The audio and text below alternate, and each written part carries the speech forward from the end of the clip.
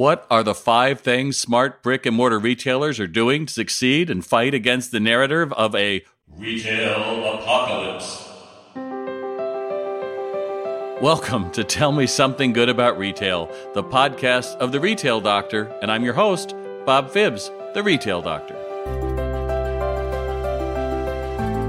In this episode, I'm talking to Dan Hodges, founder of Retail Store Tours. He leads store tours in major cities across Europe, Asia, and the United States, and he has a unique vantage point to discover what needs to happen to create compelling retail in 2020. Let's listen in. Bob, it's great to be here. You and I go back. I've been on several of your store tours in New York City. So just bring our audience along. I mean, how did you get into this business? I doubt you were 5 years old and said, Mom, when I grow up, I'm going to lead retail store tours around the world. So just give us a bit about how you got there and what you do and where you do it. How's that? Well, funny thing you mentioned my mother and 5 years old, because when I was 5 years old, Bob, my mother had a clothesline on me in the supermarket and the department store to keep me from running out of the store. So if she were here today, she'd be very, very finding this very humorous. So, it's like, not like Isaac Newton. I wasn't sitting under the tree one day and an apple fell on my head, but not too dissimilar. I had the great fortune of working with the NRF for the past five or 6 years. And my first time at the NRF, I thought it was a great show, but I ended up getting lost. I didn't have my mother with the clothesline back then. So I created a program which is called Expo Tours, which is still in effect and going strong after 5 years. And that program, we basically we find out the key areas that are of interest to retailers, and we create tracks, knowledge tracks based on artificial intelligence and future tech and customer journey. So about 5 years ago, after we were done with our very first Expo Tour, I asked for feedback. And the feedback was shocking, because the feedback, you're expecting this wasn't right, and this this was late or whatever was wrong. The feedback was, this was perfect, don't change anything, which was completely shocking for me, but pleasantly shocking. But the feedback, I remember someone from Woolworths, Australia, pointed at me and said, you got to get us out to the stores. And I said, all right. So about 3 years ago, or 4 years ago, we started Retail Store Tours to answer that question. Now, Bob, and probably the listeners know, that a store tour means 10 different things to 10 different people, maybe 20 different things. So we started around 10 years ago. I started the process of curation 10 years ago with executives and board members at big events. That same process that I've used for the CEOs and boards, we incorporated into the Retail Store Tour. And so the store tour basically can be 2 days or it can be 2 hours. Generally, they're around 2 hours long. And this will sound like hype, especially to someone with your background, Bob, but it's transformative, these 2 hours. And how can I say that? We've had around 3,000 people take them, and they all say that. So I guess scientifically, I'm on good grounds. Well, I would join in that. I would say they are transformative, because what is different, and I don't want you to think that I'm overhyping, but what's different about you is you really are able to isolate out, this is why this is interesting, this is why this is different. I think because you're in the streets so much, you're able to call out, yeah, this was a pilot, or, oh, no, that's really been there for 2 or 3 years, or, oh, I would have thought they would have. I mean, you have the context to be able to make it transformative. It's not just a movie star tour of retailers, right? It's not like, over here, just look. I think you're able to ID the significant trends, and I applaud you for that. Well, thanks. There's as we go through life, there are certain patterns that we recognize, and the idea of experience retail goes back to 1957 with Walt Disney and Disneyland, but it probably goes back a couple thousand years before that. So the idea of experience retail is something that is it's not particularly new, but I think it's the context of where we are.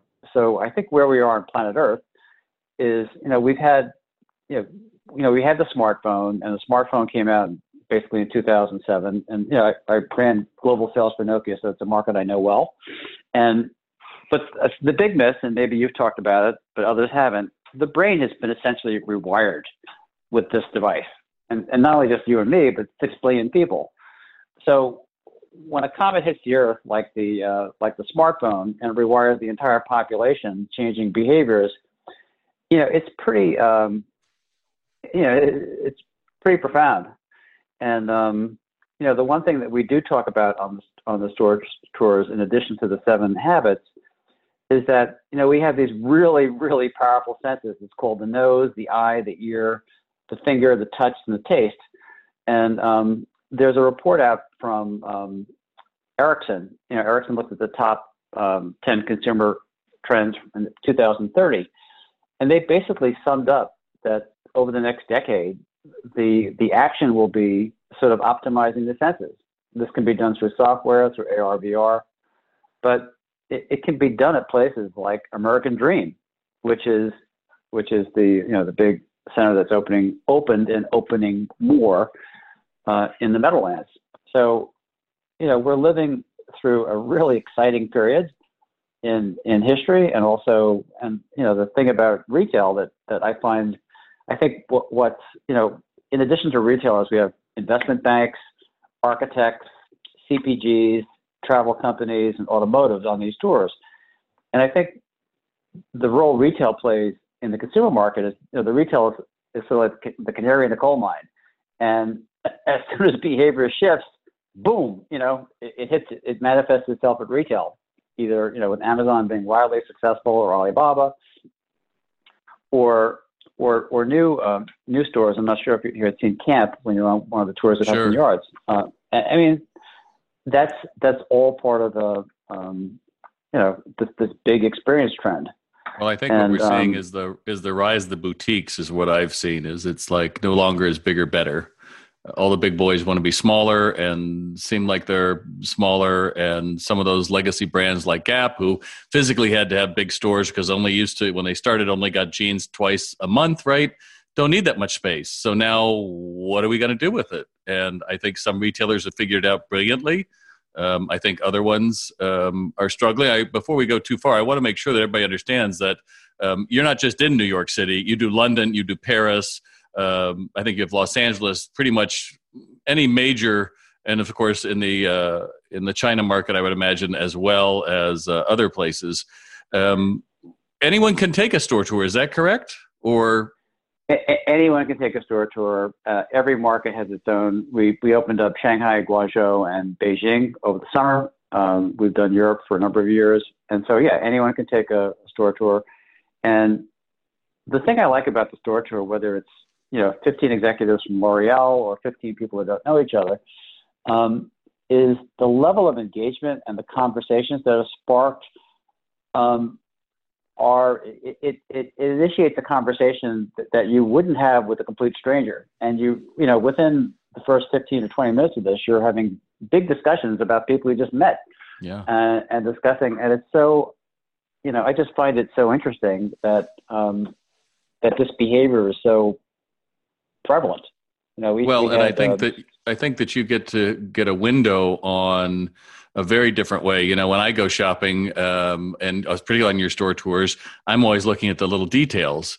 I'm looking at the fact that on I think it was the Neiman Marcus at Hudson Yards, on the taxi there, even all the way down to the bumper sticker and to the wording on the side of the taxi cab, someone had really thought about it, and the license plate. People aren't just throwing things up.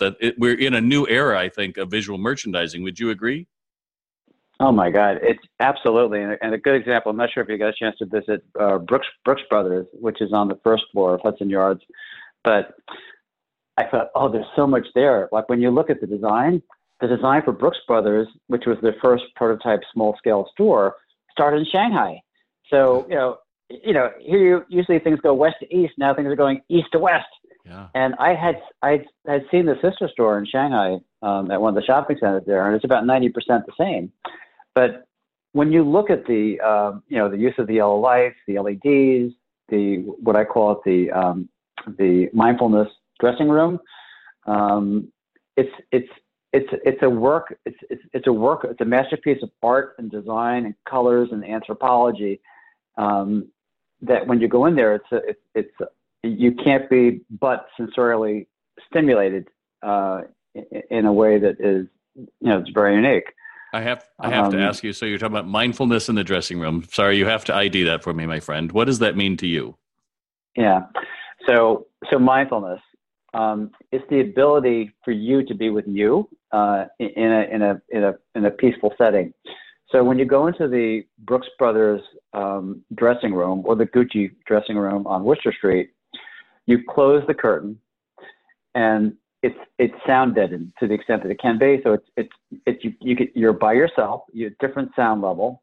You're surrounded by a 180 mirror with a beautiful lush green carpet and beautiful wooden mirror that's 180 degrees, and it's just you and you looking at you and deciding whether you want this in a place that is beautiful, that is sort of, you're detached from the overall experience of the store, and but that's not it, Bob, because when you exit the Brooks Brothers and you go to the Conservatory, which is another store on the first floor of Hudson Yards, there is a wall that is Provence. You can smell the lavender and all the beautiful scents of Provence, and there's a mirror. And if you slide that mirror open and you walk in, you're walking into Provence, because in that room behind that wall with the products from Provence is Provence. You can see a video of the lavender fields. You can smell the lavender. You can wash your hands in the sink there. You can take a nap on the comfortable chair there. So, I'm not pushing mindfulness. I'm just observing it. And but that's the key, though, is you are the one that's observing, and you're telling people, there's something here, and that's what I appreciate. That a lot of retailers, a lot of people say, "Oh, it's all about magic mirrors," and I'm sorry, I don't vote on that side of it, mainly because no sale is complete until you actually try it on. So until she gets it home, until she sees it fits her curves, her body, anyone can throw a dress on somebody and say, "You look great," but ultimately, to craft that experience that you were walking us through in that 180 mirror, and to be alone, and someone has thought about, reducing the sound and elevating the experience, is what's going to, I think, again, capitalize on what many retailers now realize, that the store is the hub, that everything branches from the store everywhere else, and not it's an afterthought or something to be afraid of. And the smart retailers understand that. Would you support that? 100%, Bob. 100%. It's all about the, it's the store design as an experience. And, I think you and I had spoken at NRF, but to me, the most important element, just, one thing, what would it be? It would be people. Because when you look at the human software part of it, the training, that makes all the difference. Like I've been in Sephora around pretty much the United States, and every time I go in there, it's the same experience. So it's very consistent. When you go into the Microsoft store on Fifth Avenue, I was asking the person who was giving us the tour what his background was, and he's a stand-up comic. And he was great. I mean, he delivered all the lines, and he had us in. Oh my goodness! He's comfortable in playing that role. I totally get that. I appreciate that. Right? Yeah, and at camp, I asked the New York manager, Kyle. I said, "Well, Kyle, tell me about your criteria. We don't hire retailers; we hire actors." So I thought, boy, oh boy! I mean, it's like the mindfulness, the triangulation of the thoughts in three different areas, and now we're looking at another level of training.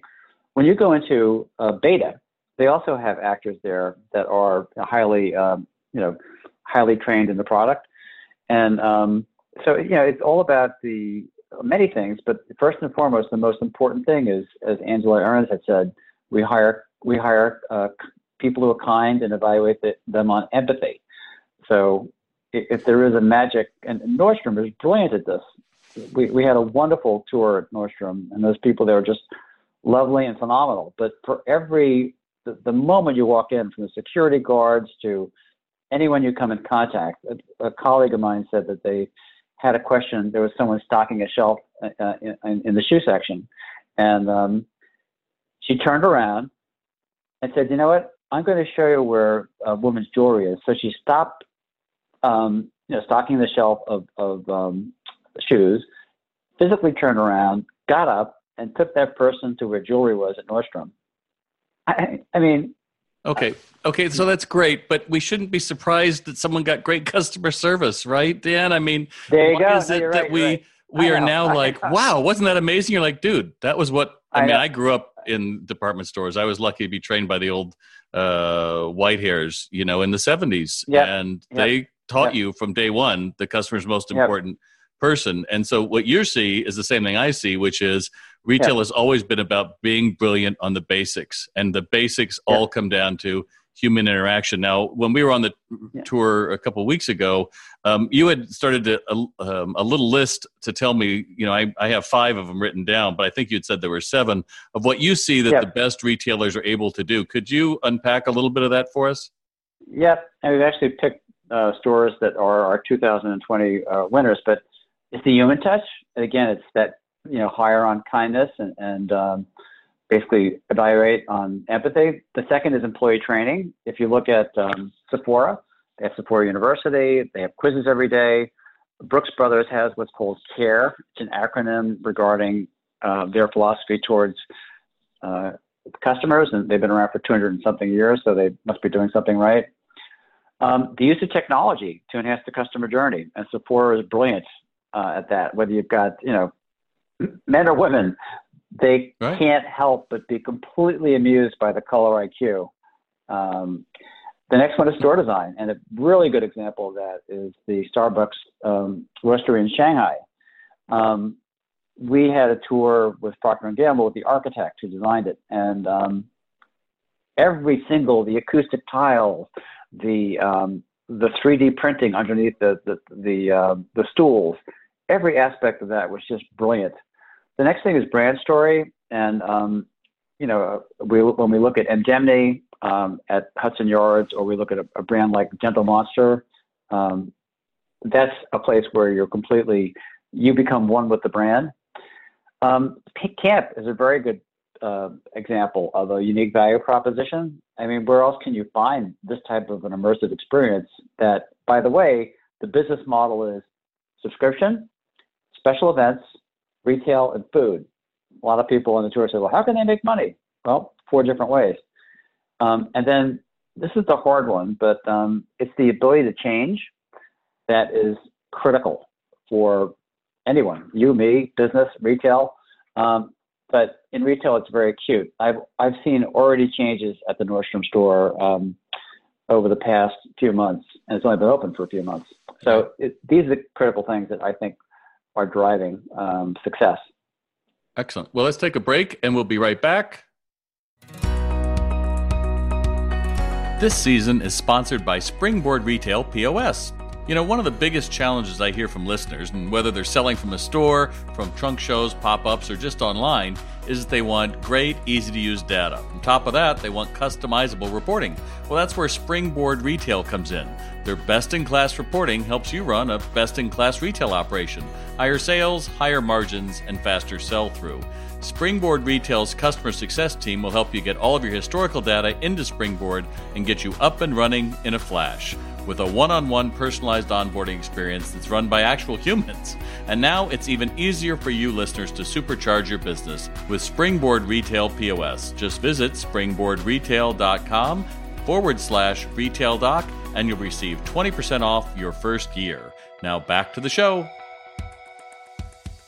So Dan, you see thousands of retailers a year, and like Gentle Monster, I saw them in Los Angeles. I didn't know what they were. I walked in, I was bowled over. I ended up getting 2 pair of glasses. A buddy of mine ended up getting 2 pair of glasses, and I was like, I'm hooked. But they all tend to be smaller. If we look at the challenges, particularly that a lot of independent retailers have, is there is no store design training.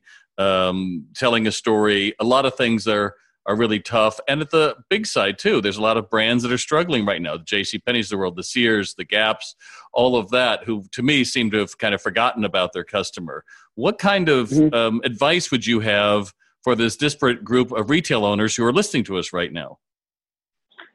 It's going to sound terribly self-serving, and I don't mean it to be, but get out to the stores, see what's going on.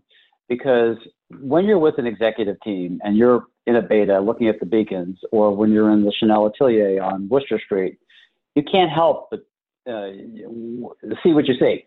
And if you're in the marketplace and seeing what's working, and it kind of gives you the guidelines of how you should change and how things have changed. Because,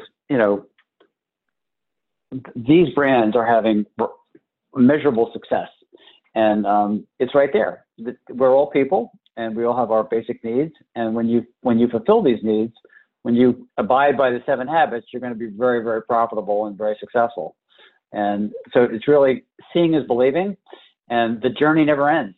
As you know, Bob, it never ends. I mean, I learn something every day, and I do this every day.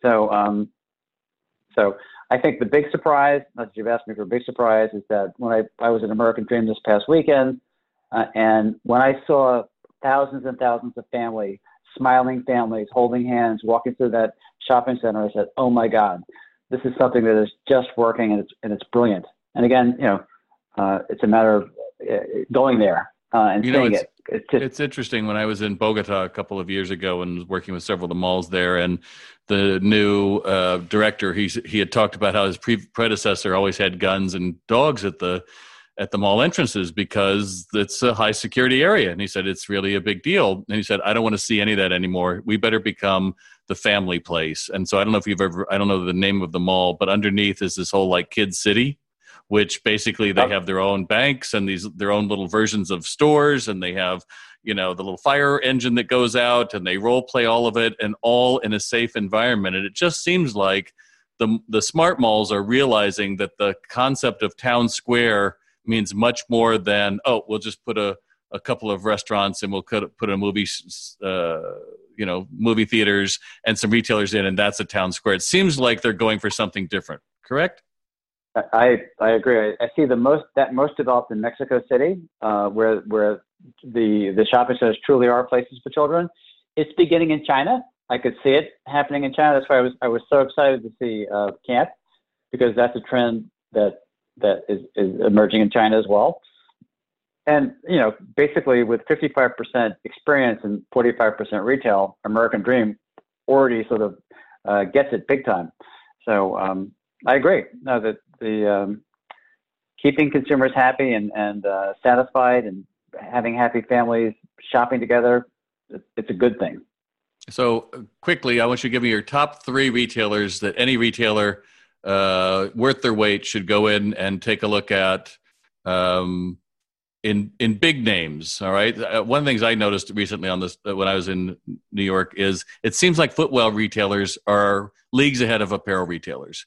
They seem to have the training down, the store design, who they are, who they aren't, customization, personalization. So for me, Nike, Adidas, Converse, I think they really were, all 3 of those are certainly worth a look. What other, 3 would you add to that? Yeah, I would add Sephora, because again, I think I already had to talk about them, but they have embraced technology since iOS in 2007, and it's won mightily for them. I would also include Nordstrom, because of the 7 habits, when we actually rate the 7 habits based on the financial model, and it's predictive of revenue results or revenue coming, so that Nordstrom would be one.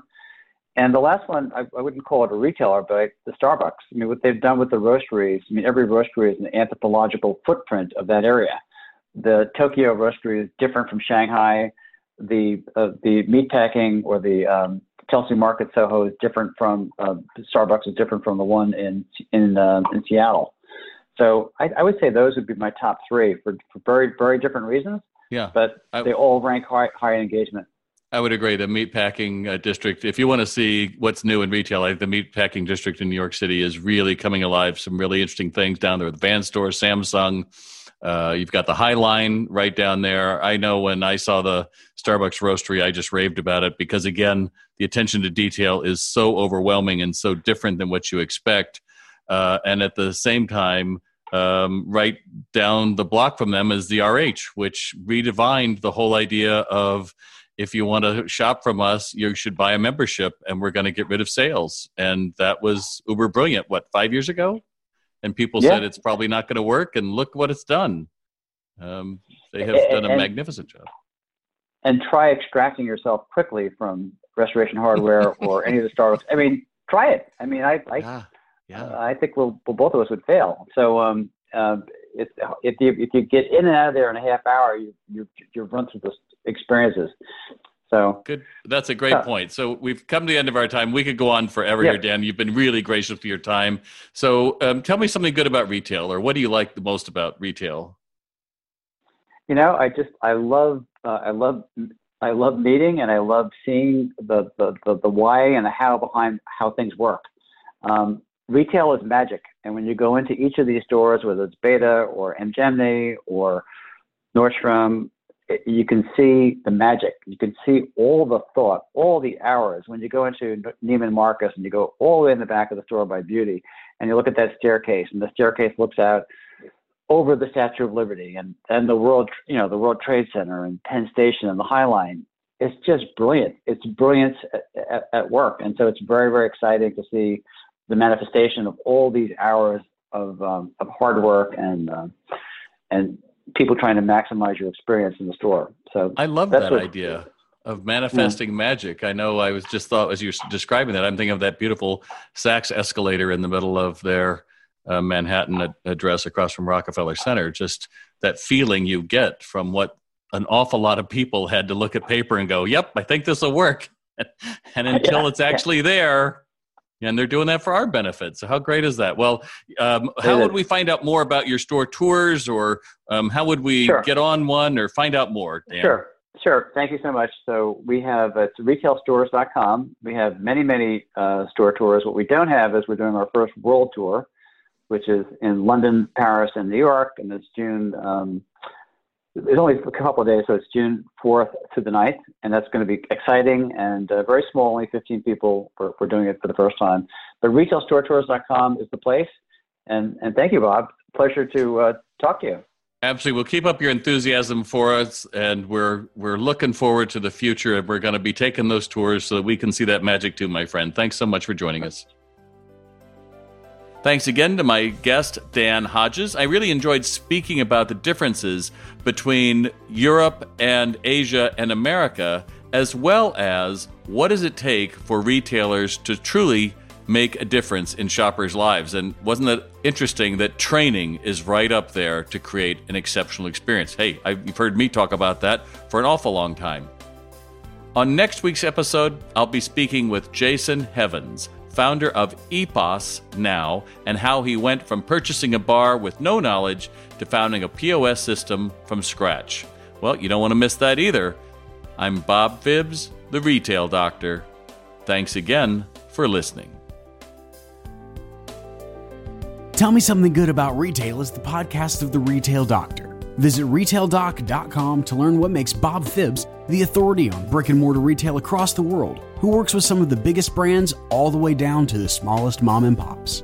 As a listener of the Tell Me Something Good About Retail podcast, you can receive free information and guides when you visit retaildoc.com and sign up for our exclusive weekly newsletter. For more information, to access the complete archives of past retail goodness, and to see about Bob speaking to your audience, please visit retaildoc.com.